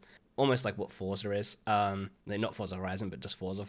Yeah, Forza Where Motorsport. it's Forza Motorsport. It's like that weird mix between this is kind of arcadey, but if I turn off the controls, like the auto assist and whatnot, it is very similar to driving a car, especially if you hook up like pedals and steering wheels and whatnot. Obviously, I'm not a professional race driver, but it's pretty accurate, I think, to what I would expect it to behave like. So it sounds like it's going to be the next step in what they want it to do. I just don't know if they're there yet, or they haven't said anything specific about it. You strike me as the sort of person that would take your Honda Accord to the Bathurst, the old do the a couple of Bathurst. laps. Yeah, do a couple of laps at Bathurst. We have Eastern Creek Raceway. Yeah, It's like Eastern 10 minutes Creek. from us. Let's Yeah. go. Yeah, no, When's Eastern Creek gonna be put into Gran Turismo? that'd be cool. But the skies above Eastern Creek will look like. Man, it feels like 55 degrees out here. yeah. Oh man. Oh, you go to it's the pit stop roughly and there's 50 just- degrees and 80% humidity. Does sound like Australia. Just imagine it's just like, it's 50 degrees outside. You're like, yeah, okay, so that's what's the engine doing. What's the outside temp like? No, that is the No, outside that temp. is the outside temp. Yeah. Yeah, no, cool. Yeah, obviously, Gran Turismo, that's right around the corner, isn't it? March release? It's like a month away. I think Yeah. it's exactly 1 month. Is it will be March 3rd? It's early March. Pretty sure it's early March. But yeah, we'll have to wait and It is March 4th. okay. Thank you. You're welcome. So March 3rd in places that aren't Australia, New Zealand. Sweet. But yeah, we'll have to wait and see, and I'm sure we'll probably end up discussing that at some point in the future. To other news, more sad news. Sad day for people that listen to OSTs everywhere. One of the heroes of the industry just got himself 3,500 YouTube takedown notices. Seth, I think you were probably you were crying the loudest when we all had a group sob about this before recording. Yeah, Gilversana is like Gilversana's a hero on YouTube because he's put so many game OSTs on the channel, basically because they're not available anywhere else officially. So a lot of the stuff he got taken down was related to Nintendo soundtracks, like Legend of Zelda soundtracks, Mario soundtracks, Splatoon. He had damn near everything on his channel, and it was fantastic. Like, if you just needed a game soundtrack to listen to while you were working or doing anything really, you could just get to their channel and put on one of their playlists because it was very thorough. And I'm pretty sure they also extended everything out to like 10, 15, or even 30 minutes. So it was a very big channel that's been running for like 11 years, maybe more. And all of that's going out the window because Nintendo just smack them with copyright IDs. Yeah, and unfortunately, he's made the decision that basically, because everything has been almost stripped off his channel, that he'll just remove the channel itself this coming Friday, which is tomorrow for us. So by the time you listen to this, it will no longer exist. Yeah, and he went with this decision because it's there's so many things he'd have to fight through that it's just not worth it. I mean, a takedown notice takes roughly 3 months to fight against, and you can only fight against one at a time, if I'm not mistaken. This is after there was an anime channel that went through something similar in the last 2 weeks. Totally Not Mark just went through that Yeah. over the Christmas break. Yeah. So yeah, 3,500.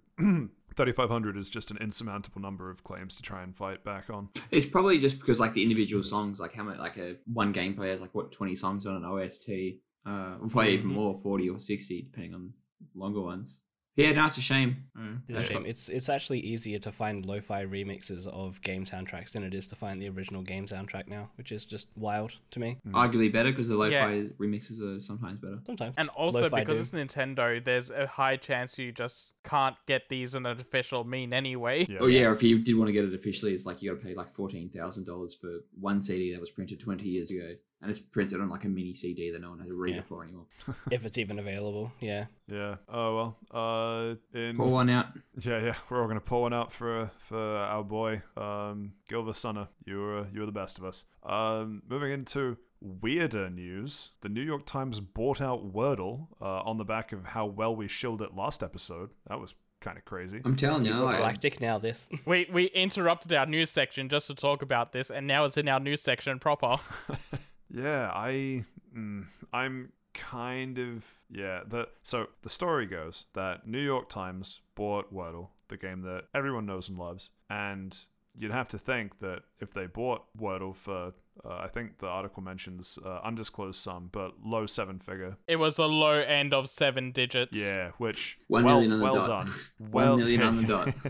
1 million and 1 cent. Anywhere between 1 million to 5 million. Yeah. Which anywhere between that is fucking well done for something. Yeah, well, like Wordle. well done. What was it? Thomas Wardle? Josh Wardle. Josh Wardle. Wardle, yeah. Well done, man. Excellent job getting that as a payday. But I'm skeptical that New York Times isn't going to do something weird with it. Well, their wording was that the game would, in quotes, initially remain free for existing and new players. So Wordle's dead. Yeah. Like, it'll die, and no one's gonna play it Yeah. except for like the 50-year-olds that subscribe to the newspaper. So this one reminded me. Do you guys remember House Party? yeah. Oh, yes. Wow. Do you guys remember that House Party was bought by Epic? Yeah. And then it completely faded into obscurity. And Yeah. then- yeah.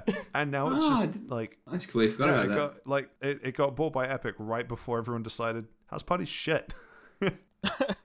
Which Coincidence? I don't know. It I just think not. it it just feels like this is kind of history repeating itself, where like literally millions of people are playing Wordle every day, and New York Times is going to buy it, and the moment they mess with any part of that formula, it's going to go down. I'd almost stake money on it if I had any money to stake on things. I give it 3 months before it goes behind a subscription paywall, Yeah. and then it's just dead. Yeah. The moment it hits that subscription, it's gone. Well, I've even I got would friends now. I would literally rather that they bought it and then on-sold it as an app for an arbitrary amount of money that Yeah. wasn't a subscription base. If they made it like $5, even $10, I would probably buy it because I'm enjoying it that much. But the fact that there's going to be no option for this and it's going to be yet another subscription coming out of people's things, they're not going to buy it. Like, why would they? Yeah, no way. There was a great Yeah. line. Where it was so in the article. This article specifically is from Reuters. There's a quote from a tweet. So here we are, just layers upon layers of the original source of this, which it isn't listed. But the New York Times took one nice and simple thing that a lot of people really liked, a dumb bit of fun in our exhaustingly dark times, and implied they'll stick it behind a paywall. Yeah. Which is And that- capitalism in a That nutshell, isn't it? sums it up. But my heart. Yeah, honestly, like it doesn't seem like it would be that hard to recreate. So I expect as soon as it becomes behind a paywall, someone will release some other version of it that's open source, probably, Yeah. and people can continue playing it. I I'm mean, there's almost certain already there are other open source versions libraries like of this. Letteral and Loodle that exist right Yeah. now. So there's already copycats that aren't exactly Wordle, but like once Wordle is like in the trash, people will make alternatives to replace it. Yeah. What surprised me as well was I found out that there was initially a list of like 10,000 odd words, and him and his girlfriend were finding it rather difficult because it would do very obscure words that they'd never heard of. So he gave a list to his girlfriend and said, "Okay, filter these like by the words you know," and there ended up being about 2,500 of them. Now, if you do that by 365. There's not that many years that they could run this app for, and they purchased it in the millions. Like they must expect it to die, but it's interesting. It's Well, realistically, As long as it increases their subscribers by 2025, they don't care. well, I don't And, even reckon like it'll last that long. Like I've got friends that have already sort of been like, I'm sort of sick of it. Like, I enjoy it a lot. Yeah. I'm a habit kind of person, right? Like when it Yeah. takes 2 minutes out of my day and friends are And sort brings of you sending joy. it to me, then yeah, well, it gave me a little bit of joy, and it's like it was a good way to wake up. But And yeah, then the moment the New York Times bought it, that good feeling went. yeah, it Yeah. did. Now I just feel sad when I do it. and a personal message to Josh Wardle. I know you're a big fan. It's fine. We don't ask for much, but a kickback of 1,000, 2,000, we'll call it square. Help us launch that Patreon. Just get in touch with us. fasttravellounge@gmail.com, and we'll discuss payment. Cheers, buddy. Looking forward to the letter. And enjoy the he would have Bahamas. Mad Bank too. He was a software engineer for some pretty reputable places before he sold this as well. So yeah. Anyway, should we move on to the next bit of news? Yeah, we'll move on. And the next, we got a few different stories here, and they're all related to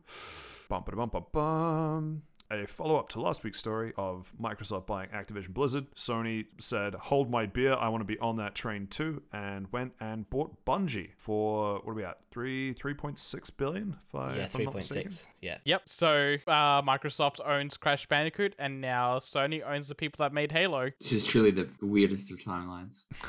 I don't know saw about a you guys. thing earlier that was, I'm waiting for Nintendo next week to announce that they've bought Rockstar. Honestly, Well, I see, think Sony they- will buy Rockstar at some point. I wouldn't surprise me at all. It wouldn't. Yeah. But yeah, wouldn't talking about Nintendo, I was going to leave that for a little bit later, but there's an additional note to this news of that Nintendo has openly said, like just a couple hours ago, that they're open to doing acquisitions of their own now, and that they think they're only halfway into the Switch's life cycle. Yeah, although one of those tweets, the one pertaining to acquisitions, that for the most part they said that they weren't going to look at changing their investment strategy on the back of these acquisitions, but, you know, that they'd be open to acquisitions in the future. So it sounds like that they're fairly okay with the way things are at the moment, but if something comes along in the future, did you get a different take on that, Seth? I wouldn't be surprised if like they bought Mercury Steam recently because of how well they did on Metroid. Yeah, it's probably just a lot of absorptions. I'm in the same Metroid sort is of boat. effectively a Nintendo IP anyway. Yeah. Okay, crazy idea. Yeah, but the team that made Metroid Dread is a third party. Yeah. And I wouldn't be surprised if Nintendo just bought them out to make more Metroid. Crazy idea. Nintendo says, hold my beer, and then buys Sony. Nintendo wouldn't have the money to buy Sony. Or maybe Sony's they gaming get a- division. they get a If maybe Sony's they gaming get a- department, yeah. but They Sony get- as they a get whole. No. They get a loan from all those gold coins in Bowser's castles across like all the game world, and then they go to Sony with these giant, cartoonishly large bags of money, and they just say, "We'll buy it." Well, that's how We'll take- Microsoft we'll did take Mario's your it. entire already, stock. Mario has already ransacked all those gold coins. Okay, so the hot take of the day is that it'll be as good as the Mario movie is.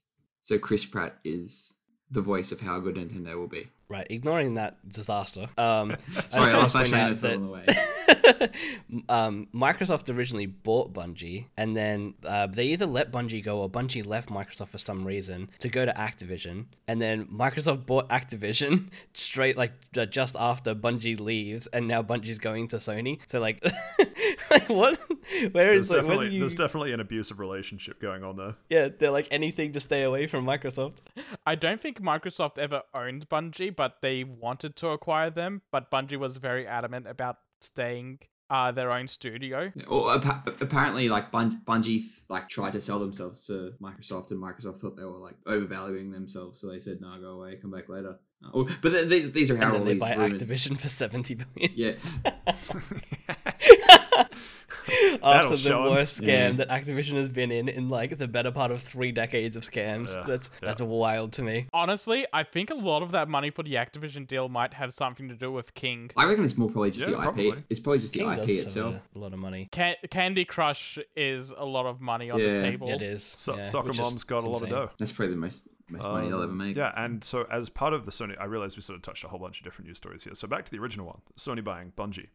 Some of that money is on retention policies to keep people at Bungie, which I thought was an interesting take, because normally you hear about these large acquisitions and you just expect large amounts of staff turnover to be a part of it, but it sounds like Sony is really trying to avoid that with this, which I thought was an interesting take. Yeah, 1/3 of the value is to keep people employed at Bungie. Which is a lot when you think about it. And I think that's a really smart move, because the studio is one thing, but it's the people behind the studio that are the main things you're trying to acquire in these big deals. Yeah, once the big names leave the studio, like they're not really as valuable for the brand's name as you would imply. Yeah. Like the industry puts a lot of value on the team names and not so much on the people behind them. So like when you just see the name, you'll see the name Bungie on something later, but if the people that made Bungie what they are aren't there anymore, then you're not promised the same type of value in my eyes.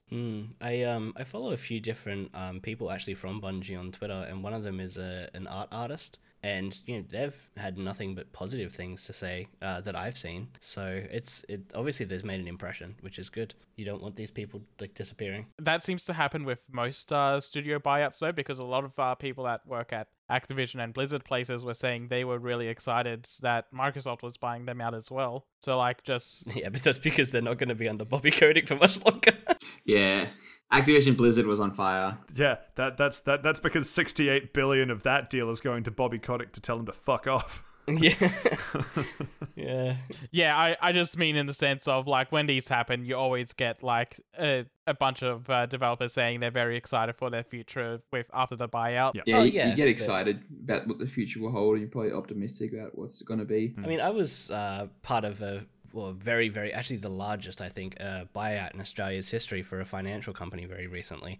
And there was nothing but nerves for the most part. So it's interesting that it seems to be like so one-sided that I have seen, where it's just nothing but positive, if that makes sense. So it's interesting. Yeah, I think when it comes to a creative industry, it's like maybe a buyout means we get more creative freedom. Yeah, that's true. Yeah, especially if they're trying to keep people there, then you can sort of leverage and say, well, you know, what we've been doing clearly works, so you wouldn't want to keep us, so let us dig further into this, which would be cool. So Yeah, and in like trying to keep people there, I think we also got a very good idea of why they're trying to keep people there so much, because PlayStation and the part of the deal with PlayStation and Bungie is that PlayStation wants Bungie Studio to help them with live service games. I hate that so much. yeah, me too. Yeah, like as much as I'm like very iffy on Destiny, it's as a franchise and like across the industry, it's seen as a massive success. So Sony wants a piece of that pie, and to the point they're saying they're going to launch 10 live service games by 2026. That's gonna be. That's a really short timeline. That is 4 years. I imagine that a lot of that's already in development. Yeah, I believe so. Yeah. Ten- it would have 10 to be, of them, but but 10. Yeah. To Yeah. have 10, like, let's say there are 20 in development. To have 10 released in the next 4 years is a crazy high number to me. There's going to be a God of War one, a Last of Us one, An Uncharted. an Uncharted one, yeah. And a Crash What other games does Bandicoot. Sony have? Yeah. No, not Crash Bandicoot. That's Demon that's awesome. Souls. I guess they already launched Destruction All Stars, which fell flat on its face. You know what? Out of all the games that Sony own, Gran Turismo would be the one I'd play the most of if it was live service. I'd be semi-okay with that. They did talk about Gran Turismo being continually updated to bring in new cars and tracks down the line. Nah. That'd be the one I'd be okay with, because you can only break that in so many ways, to be honest with you. It's car racing. How hard could it be? Exactly. They just add like push bikes. Gran Turismo Horizon. Just make the car racing good, Fivehead. This deal is like, the way they're talking about it at the moment is very confusing to me, because it seems like Sony's thrown money at Bungie for Bungie to get all the benefits. Like, Bungie's very adamant about like they're going to stay independent, they're still going to release games on everything and basically still be a third-party company, but they're using Sony's resources to expand their universes, so we might see like a Destiny movie come from a Sony studio down the line or something. I think and that, just to sort of stop there, like a studio having its own creative freedom as a studio is one thing, but having access to talent that may move around internally is something else entirely, especially if they're looking at live service games and how they can best implement that stuff. You can have the cross talent working on multiple different things, or even just say, hey, you know, you've been put out, there's an opportunity for you to evolve out of your role into this role. That's a new thing we're spinning up, right? And you can move talent across and just actually have that, you know, not necessarily absorb a company, but remove certain key features after they're in and out of development for where they need them. And I think that's going to be the big reason why. yeah, I can see that, but when it comes to game development as well, I kind of go with the opinion that you don't buy out a company for this big of investment and say, oh no, it's okay, release your games on the competition's platforms. We'll look at ZeniMax and Activision right then. Like, they're still releasing. They've already said that like their future games aren't coming to PlayStation after their contracts are done, though. That's not in stone. That's not, you know, they're not saying that no games will come out. They're basically coming out and saying don't expect it to. There's nothing to stop them still releasing the next Elder Scrolls. Like, I'm not saying that it's likely. I don't think it is likely. But they could if they really wanted to keep releasing things in that market. Like, Microsoft in general has been recently a big fan of trying to get everything on every platform. So they've released games on PlayStation, they've released games on Switch, they've released almost everything they can on PC. So it wouldn't surprise me to have these big investments be more about the games and the profit that they generate rather than the console itself and exclusivity. I think Sony's probably a bit backwards with that, but yeah. Yeah, no, Sony, if coming from the Sony side of things, Sony is very adamant on like their ecosystem, and they do want to branch a little bit, but not to the point where I think they're okay with releasing their games on other consoles, but to the point where they're okay releasing on PC now. But even then, it's to a delayed point where it's like Am I still interested a in bunch this of game 5 PS4 years games later? are coming to Like, yeah, like they're coming 5 years later.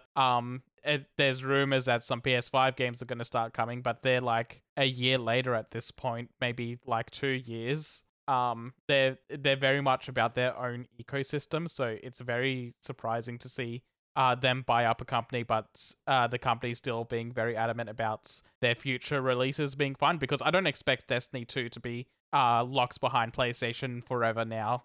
But like a future Bungie game, I would kind of expect to be PlayStation only. So does this mean that PlayStations are getting Anthem too? That's an EA game. It is too. Wasn't it made by Bungie though? No, that was made by BioWare. Oh, it's BioWare. That's okay. Never Yeah, mind. no, that was the trifecta in the can BioWare release something that's not shit, please? Yep. Okay. Yep. Arc. and the answer was no. Maybe I'm just so worried about BioWare being eaten up. Being taken to the farm by EA, you mean? Yeah, and then shot behind the Go the barn, way. yeah. Go the way of Maxis. So Bungie have done Destiny, they've done Halo, they did a game called Oni. They did, I think that's about it, to be honest. Marathon, I think Yeah, was sounds them. about right, because when they were with Microsoft, they were basically the Halo company. And they've only been away from Microsoft long enough to do the 2 Destiny games. Yeah. Which they've also said that they've got like 3 projects in very early development, like probably just conceptual stages at the moment or even alpha stages. But they do have other projects outside of Destiny in the work. Okay, so let me put it this way. When I googled Bungie to see what games that they release, the very top thing you that found the Google jump. says... No. So the very first thing that Google says that people search for is Bungie still making games? So it's been a hot minute. You know, when you're acquired by Sony, you're kind of expected to just make movies from now on. Yeah, effectively. Yeah. Nothing but cutscenes where I press one button every couple of seconds for me, please. They look good, but Yeah. and they're exclusive, right? Exclusive equals good. That's what they keep telling me. That was Stop believing unironic. it, Steve. That was unironic. All right, so let's do some predictions. Who do you think the next big acquisition is going to be? I told you, Nintendo's going to buy Sony. I don't want to get into this. I don't want more acquisitions. I don't want the industry to become consolidated the way it's shaping now. Ubisoft in is going to buy an saying- Ubisoft company. I reckon EA and Ubisoft merge I think that's been something that I've been expecting for a while. to create the world's shittest fucking video games. And arguably the worst desktop application ever seen to man. EA, Uplay. Or Origin Uplay. Oh god, Both imagine. of them are still on they just- Game Pass, just though. call it How good? Ubisoft desktop application. Oh, And the first game that they release is Sims 5. It's open world and everything's a fetch quest. I expect Sony to buy Sega. I honestly have been expecting that for the last 10 years. Yeah, me too. But I would not be surprised. Everyone's been on the boat that Microsoft is going to buy Sega for like the past 5 years. That I open mean, world look what they Sonic did game. to Rare, so I hope not. Huh. I also am under the impression that Capcom will start buying out some studios with the success that they've recently had. Oh, you yeah. think so? A lot of people think that Capcom will get bought out instead. I don't think Capcom would allow it. I think they would have to be struggling in order to accept that. And Capcom is struggling outside of Resident Evil and Monster Hunter. they're not Do, struggling. do they make games financially, outside of though. Resident Evil and Monster They, Hunter? they were almost bankrupt like 5 Yeah, years but ago. the world, baby. What about Yeah, Marvel vs. so Capcom? much money. Oh, don't even. Maybe they'll get bought out by Marvel. Then it's just Marvel. No, I expect Capcom to start trying to fill its roster a little bit more with games that do make money, and I think that'll be buying some indie devs. That's what I'm expecting. Which I'd be fine with some indie devs sort of going under. I think the massive sales, like what Seth's saying, and saturating the market so you end up with a Disney problem is not what I want. Yeah, and that's kind of like where everything's pointing to. And Thank you, I, EA. I don't want to see this. I don't want to see this industry war of who can outbid who for Oh, yeah. massive shares of Let's- the industry. Yeah, that's what it's coming down to. Microsoft's not even playing against Sony. They're playing against like Google and Amazon. So all they're doing is just gearing up Yeah, for literally. their upcoming war. They're just playing chess and everyone That- else is playing checkers. Yeah. But yeah, in talking of the acquisition, so Jim Ryan, the guy that runs Sony Entertainment at the moment, is saying to absolutely expect them to make more acquisitions. Yeah, I would not be But surprised. They whether have that's to. like, yeah, whether that's big, massive purchases or just like developer purchases like Bungie, we'll have to see. Honestly, I think to anyone that has a lot of tech knowledge, the age of like a dedicated console in general is very quickly coming to an end, even for gaming PCs. It'll end up being... I don't think so, because they're still selling really well. Yeah, but you give that 10 years, 20 years, that market is going to be very drastically different. It will be very streams. People have been saying that for 20 plus years, though. Yeah, but we now have the data centers in terms of like AWS and Azure and everything, where you could theoretically develop something to be just streaming, which they're trying. They're not doing an amazing job at, but once they get that tech down pat, you'll just have a screen. And I think that Sony integrations with their TVs and everything will play a major part in them actually surviving or failing. But that's just, tech forecast. I don't know how accurate that's going to be. That's what I see it being. I think they need to get IPs and everything under their belt so that they can prepare for that. But there's massive parts of the world that aren't ready for that, so I think consoles are going to stay for a long time. They're not massive parts. They're massive parts of the world, right? But they're not massive markets, let's say. The massive parts of like the gaming world, they're not. Yeah. Yeah. Like all of the market is China and the US and Australia and all these other countries that could theoretically do this, assuming Australia's internet doesn't get botched again. Like it, especially, if we come up with some kind of way to deliver like the, what's the Elon Musk thing called? The internet through the Starlink? Starlink, Yeah, like even something like that would drastically shift up the momentum for that kind of thing. Because you could deliver it to screens in the world, and all you need is the data center somewhere. You don't need to worry about internet connection if it's being delivered by a wireless satellite. So it's, I don't know, but it's interesting to see where it will fall, I think. I just think we're not going to see it for a couple of decades. I'd give it 1.5, maybe less. Yeah, I've just been like, people have been saying this for 20 years already. I don't see it happening for maybe another 20 anyway. But where the difference between this is, I think, like, you can stream there was Flash games, right, which were the equivalent of games 20 years ago. I don't think games are going to get that much more advanced that it's going to be a huge leap to keep up with technology in terms of like data center and whatnot. So I don't know. We'll see. When's Farmville coming to consoles? Fuck's sake. Stardew Valley. No one cares. If anyone out there listening has their own opinions, they can get in touch with us. We have a mailbag, fasttravellounge@gmail.com. We're also on Twitter at fasttravellounge, minus one of the L's, and Facebook at fasttravellounge. Is Josh right? Is Seth right? Are you right? Let us know. The final piece of news, we sort of already touched on it, but Nintendo basically saying that they're not really looking at changing their investment strategy, but they might be open to acquisitions in the future. Guess we'll sort of see what happens with that. I don't know that we need to discuss too much of that. There is one part that I want to discuss in that is very quick, but I know Seth is also probably itching at the mouth for this. The fact that Nintendo said, hey, the Switch is only halfway through its life cycle, and everyone screamed at the exact same time. I think that just means like whatever the next. I think they're due for a new console very soon, but it's just going to be a Switch 2. No, it's going to be the Switch Pro. I new expect Switch. it to be like a Switch Pro or the new Switch. It's been so long since the Switch came out that a Switch Pro is basically a Switch 2 in my eyes. It is, but I think that for the sake of they don't want another Wii U, they will call it something else. Switch U. Imagine. So imagine. I think the number strategy works because obviously people go PlayStation 1, PlayStation 2, PlayStation 3. The Wii and the Wii U was such a weird naming scheme, but Switch to Switch 2 makes sense. I think that hear me out. The next console's called Switch, like Wii, like in the Switch, like Switch. Oh God. Switch. Shut the fuck up. Switch U. It just plays the really cursed Miiverse music. My vision is that they're going to call it the new Nintendo Switch 3DS. No, I think they'll probably call it like a Switch 2 or the new That Switch. naming convention was so hard. It was just like, it's the new 3DS. What's different? It's new. Like, okay, and it's got a C stick. Oh, so it is new. Well, no, but it's basically the same. Like, oh, okay, but it's got a C stick. Like, just is it new? Yes. Damn it. What they need to do. But it's got the same hardware. And then they use that C stick for exactly 2 games.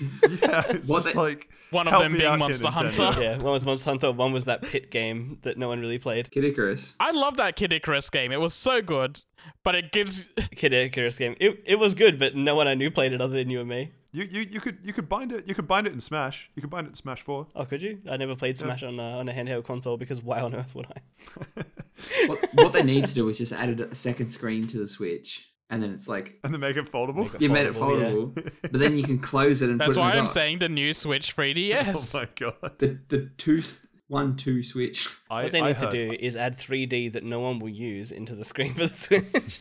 I heard a wild theory. This was ages ago now, and obviously disproven since. But the that the Switch was capable of not proper VR like the other systems, but that you could do like a semi VR because of the size of the tablet. Yeah, they had a Labo kit where you could just build a VR headset out of cardboard. Yeah, I forgot that they turned that into an actual Labo, but yeah, I think there was like a Kickstarter or something that I don't even know what happened to that, but claiming that you could turn your Switch into VR using basically just optic trickery and some lenses, which I vaguely remember some reviews saying that like it sort of works with a very specific game, but otherwise you're just ruining either your eyes or your gameplay experience or both. Yeah, or both is probably the kicker there. But yeah, anyway, any final comments on halfway through Switch lifecycle, or we get to move on?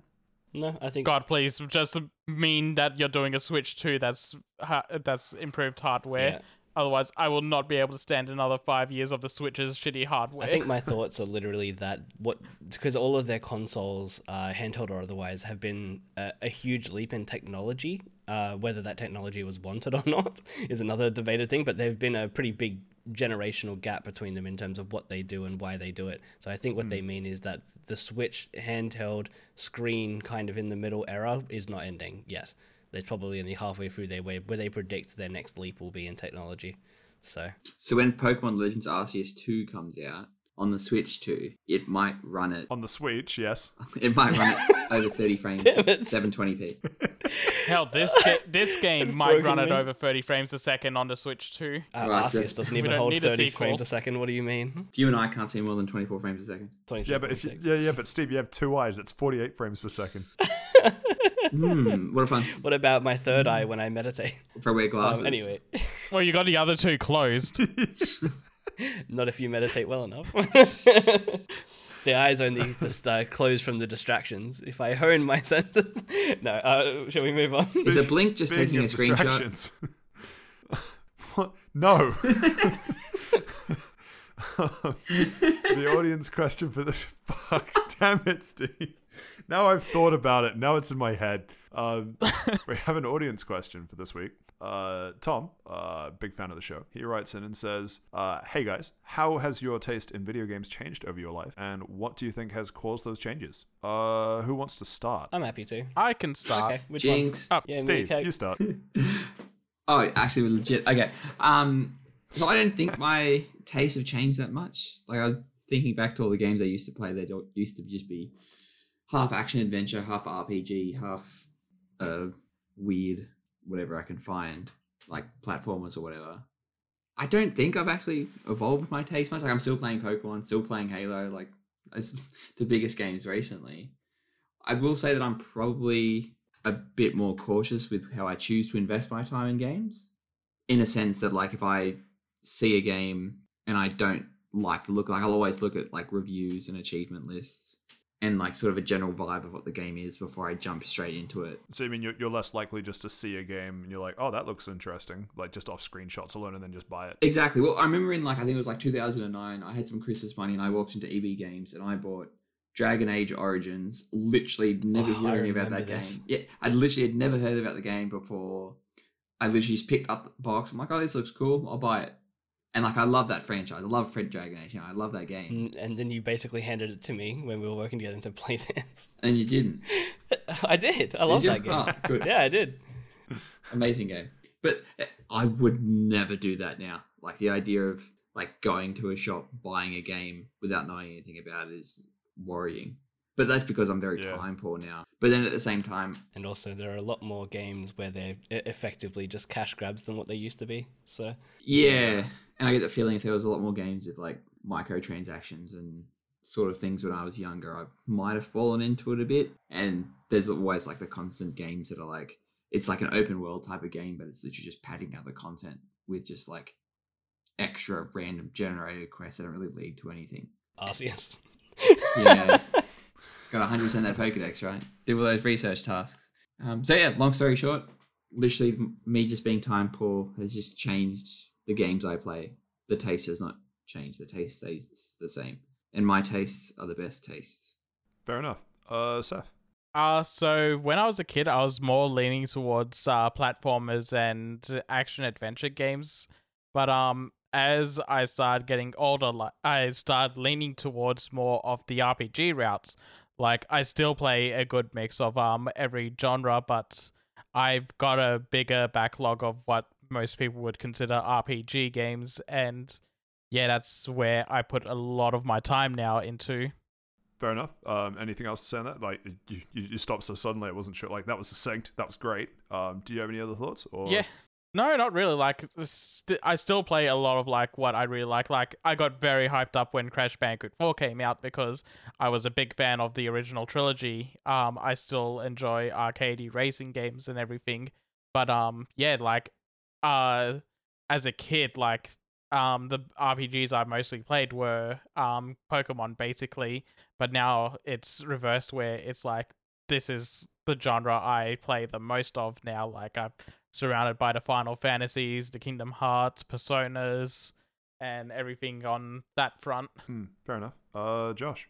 My taste has definitely dramatically shifted, but in games, not so much. So what I mean by that is when I first started playing games, I was playing FPS, I was playing puzzle games, I was playing RPGs, I was playing whatever I could get my hands on just to fill some time, right? But those were primarily single player, and I was playing it for the enjoyment of the game or the story.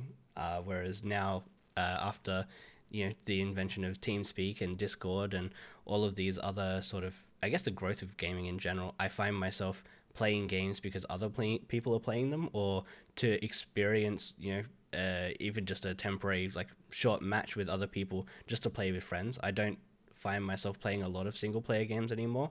And if I do, it's usually just because it looks like something that I would want to enjoy alone, whether that's a story like Alan Wake or something like that I know I'm just going to absolutely love. Then I'll play a single player game, but even then, half the time I'm usually chatting to other people while I'm doing so. So the way I play games has become very different, and that's affected the games that I play. My taste in games, I think, is mostly pretty much the same. I would still rather play a story RPG than a FPS, but I'll play the FPS if that's what people are playing, kind of thing. What about you, Patrick? Yeah, fair enough. Shoot, for me, the first video game that I ever played was a racing game, and I still think that racing games make up a good chunk of what I play. I was trying to think, while you were talking, whether I've played more or less ranked or like match-made online games, like now versus earlier on. I'm not actually sure.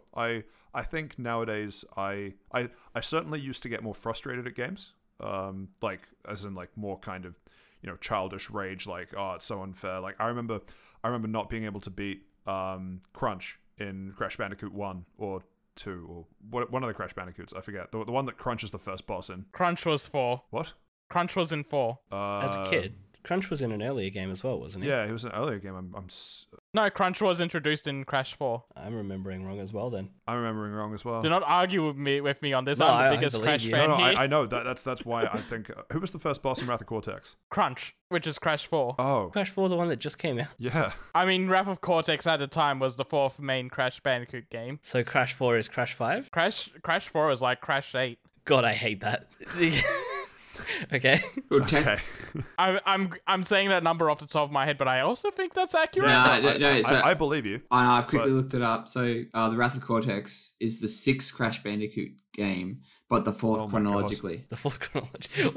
What is this Spyro's Crash universe we've got into? Because Crash Team Racing and Crash Bash happened, but there's spin-offs. Anyway, I remember raging quite a lot when I was really young, playing that, and part of that was because I didn't have a memory card for my PS2 until 2007-ish. So it was like, turn the PS2 off and process gets reset. So now, and then also like my PS3 got wiped because I got Y-lotted, other bits and pieces. So now I think I'm also more time poor, so I'm also more selective, but I'm not in the mood to play a game that's just gonna like frustrate me. So I don't play any match-made games solo anymore. I will play Rocket League, I'll play Dota, I'll play I'd probably play Teamfight Tactics with League of Legends, but I'll never play it just as me. I'll always play it either with people or in some kind of communal fashion, which I don't think I would have done as much back, earlier on. Like I would have absolutely stayed late into the night just solo queuing in whatever game I was playing, and I would have been totally fine with that. And I think that's probably the biggest change. Beyond that, yeah, I'm not sure. I think I'm also kind of like Steve, where it used to be very rare. Like my parents are very anti-video game. Shock. And it used to be that they would grudgingly, like I would have to beg and beg and beg that I'd go to EB Games. And so if for whatever reason the game that I really wanted was out of stock, which happened a couple times, it was kind of pick another game or we're not coming back for like weeks. And so I would just pick a game that just looked interesting. And the one that's sticking out for me for whatever reason, it was a Bionicle game on the DS, and it was pretty fun. It wasn't the game that I went there to get, but I have impulse bought games more recently, but they on the tin have said that they are very stop and start. Like they're games that you do like a playthrough or a run through of some sort, and then you stop. Almost roguelike, but not quite. And I think that's probably something that I'll continue to do into the future. Yeah, that's probably all I really have to say on that. It's changed. I think matured is probably the right word. My tastes have matured and refined, but... Can I roll a story off one of the ones you just said? Sure. So I just remembered that as a kid, I also played a lot of cash-in games, I want to call them. So I played a Shark Tale game at a friend's house once, and I wanted it as a kid, but my mum went to the Kmart to go get it, but they were out of stock of it. So instead, she brought back two games, a Scooby-Doo platforming game and Jak 2. And Jak 2 is now one of my favorite games ever made. Yo. The Scooby-Doo one wasn't bad either, I remember that. Yeah, the Scooby-Doo one wasn't bad, but Jak 2 was peak. Yeah, Jak 2 was excellent. I think that was because I'm now remembering a lot of, because I was a big Ratchet and Clank original trilogy guy. Sly Cooper original trilogy guy, and I'm sure there's another original trilogy in there that I'm misremembering. It wasn't Jak and Daxter. Jak and Daxter I never got into. But they were all games that were introduced to me by playing either by playing at a friend's house or like just chatting to other people at school, and just sort of convincing myself that like, yeah, that sounds like a game that I'd find really fun. Actually, it took place way later than that, but Borderlands I got into by just having chats after chats after chats with people at lunchtime at high school, and they're all saying, Borderlands is great, you get to do all this stuff, there's infinite guns and like all this customization stuff, and I thought, wow, that's crazy, that sounds so good. And so when I went to go and buy it, of course it's R18, and so that was sort of like a moment of reckoning of like, hey mum.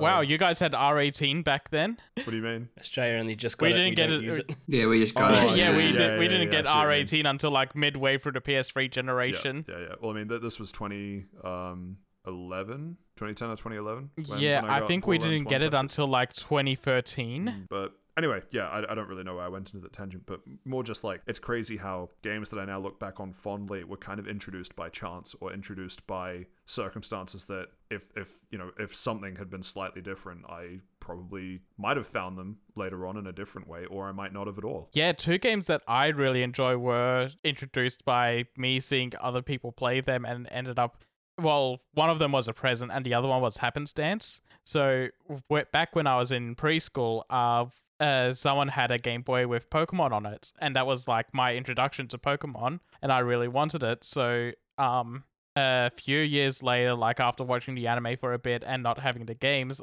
for Christmas I got a Game Boy Advance and Pokemon Gold and Silver, both to go with it, and that was my introduction to the Pokemon games. Loved them to bits. But a few years later, I saw someone playing the Dragon Ball Z Legacy of Goku games. I was going to bring that up as well. Fantastic. Good games. Yeah, and I went to EB Games looking for Pokemon Emerald because I saw someone playing Ruby or Sapphire, and hey, Pokemon on the Game Boy Advance, I really wanted it, but they were all out of stock. And just happened to be there was Legacy of Goku 2, so I picked that up, and another fantastic game that I love to bits. Yeah, I wanted to actually literally mention Legacy of Goku because very similar to Patrick, my parents weren't anti-game. My dad himself was a pretty decent gamer at the time, but we didn't have a huge amount of money, right? So my parents weren't anti-gamer. In fact, my dad was actually a pro gamer. Pro gamer, yeah. He was in the Dota Pro team before Dota existed. No, he Evo champion. The reason we had a PS1 was because he got a Nintendo, and he played the SNES a lot as a kid slash early adult. We didn't, they weren't anti-game, but we didn't have a huge amount of money growing up. So the way that I played my games were Christmas presents or birthday presents, pretty much from either family or that would be the game I gave of the year. So another way that that was around about the same way I had new games. Yeah, so like Christmas money or Christmas presents. Pretty much, yeah. Until I started working when I was like 12. I found it the way my tastes in games have changed a lot. I think from there is that not only was I playing games that I wouldn't normally play because it was the last one left, and of various types of games because other people were picking them out for me, but it was also, hey, I'll sit here and I'll play Pokemon for 800 hours because it's the only game I have that I still enjoy, or I'll sit there and I'll play Legacy Goku, even though it's frustrating for me as a kid and I'm finding it really hard and I don't know what I'm doing, but because I had nothing else to play, I would just sit there and play it for hundreds of hours. And Supersonic Warriors, I did the same fight over and over again. Perfect game. Excellent game. But it's just, you wouldn't do that anymore. You'd just be able to download a new app on your phone, or there's a million other ways to get access to these things. And I think that really shaped the way that I play games at the moment as well. I should clarify. My parents are anti-game, and they're probably still. They might be slightly more relaxed now. They were certainly more anti-game when I was growing up than Candy Crush is stuffing them up. No, none of them have any games on their smartphones. But the first experience that I ever had with a gaming thing was that Dad was over in Sydney for a conference back in 2000 and whenever the PS2 came out, 1 or 2 or whenever. 2002, I think. Somewhere about that. Probably 2002 over I think here. I think it was one in Japan. And so he came back from Sydney with a PlayStation 2 and Formula 1 2001, and I don't think he had the racing wheel at the time.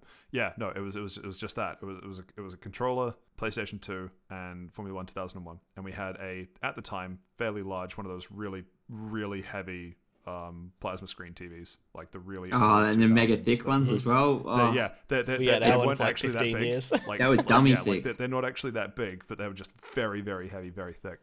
And so Dad was amazed at how here we had an